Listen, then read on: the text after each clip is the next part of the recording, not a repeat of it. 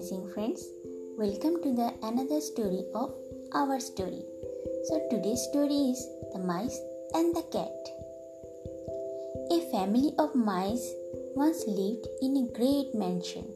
The mice were very well off as the owner of the mansion were rich. Their larder was always full of the most tasty things to eat. However, as the mice family increased in number, the mice needed more and more food, so they helped themselves to more and more from the well-stocked larder.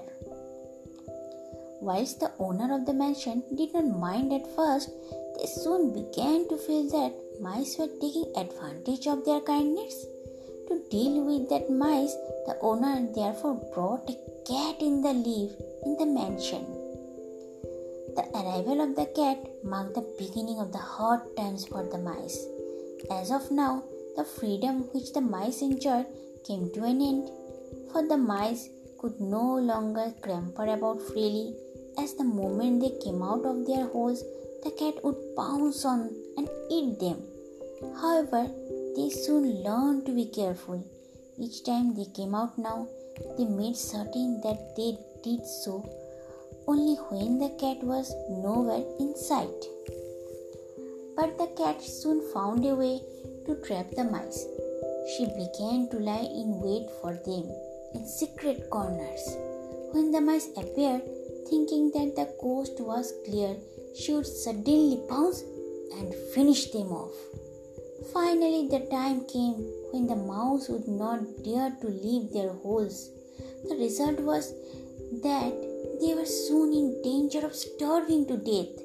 Something must be done, the mice decided, upon which they called a family meeting to discuss how they might solve the great problem.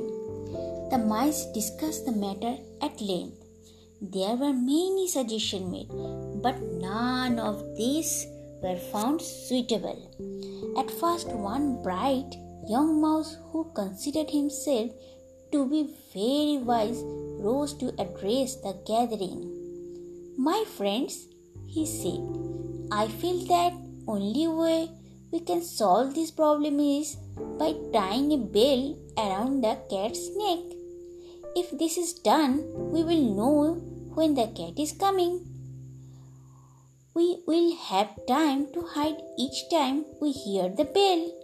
Our lives will thus be saved. What do you think of this idea?"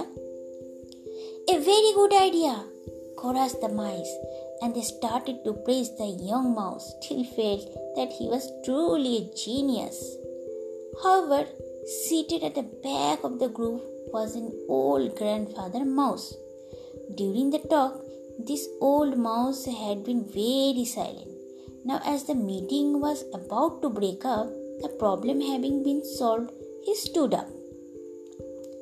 "My children," he spoke in feeble voice, "the suggestion made by our young friend is indeed a very wise one. But please tell me, who will undertake this risk? Who amongst you is going to tie that bell around the cat's neck?" Hearing this, and mice grew silent. They realized there was none amongst them who would dare venture within ears of the cat, let alone go close enough to tie a bell around his neck. With that, as the problem still remained unsolved, the wise young mouse realized that he was not so wise after all. It was one thing making bright suggestions, but quite another crying them out. So, this is the end of the story. Thank you so much for listening.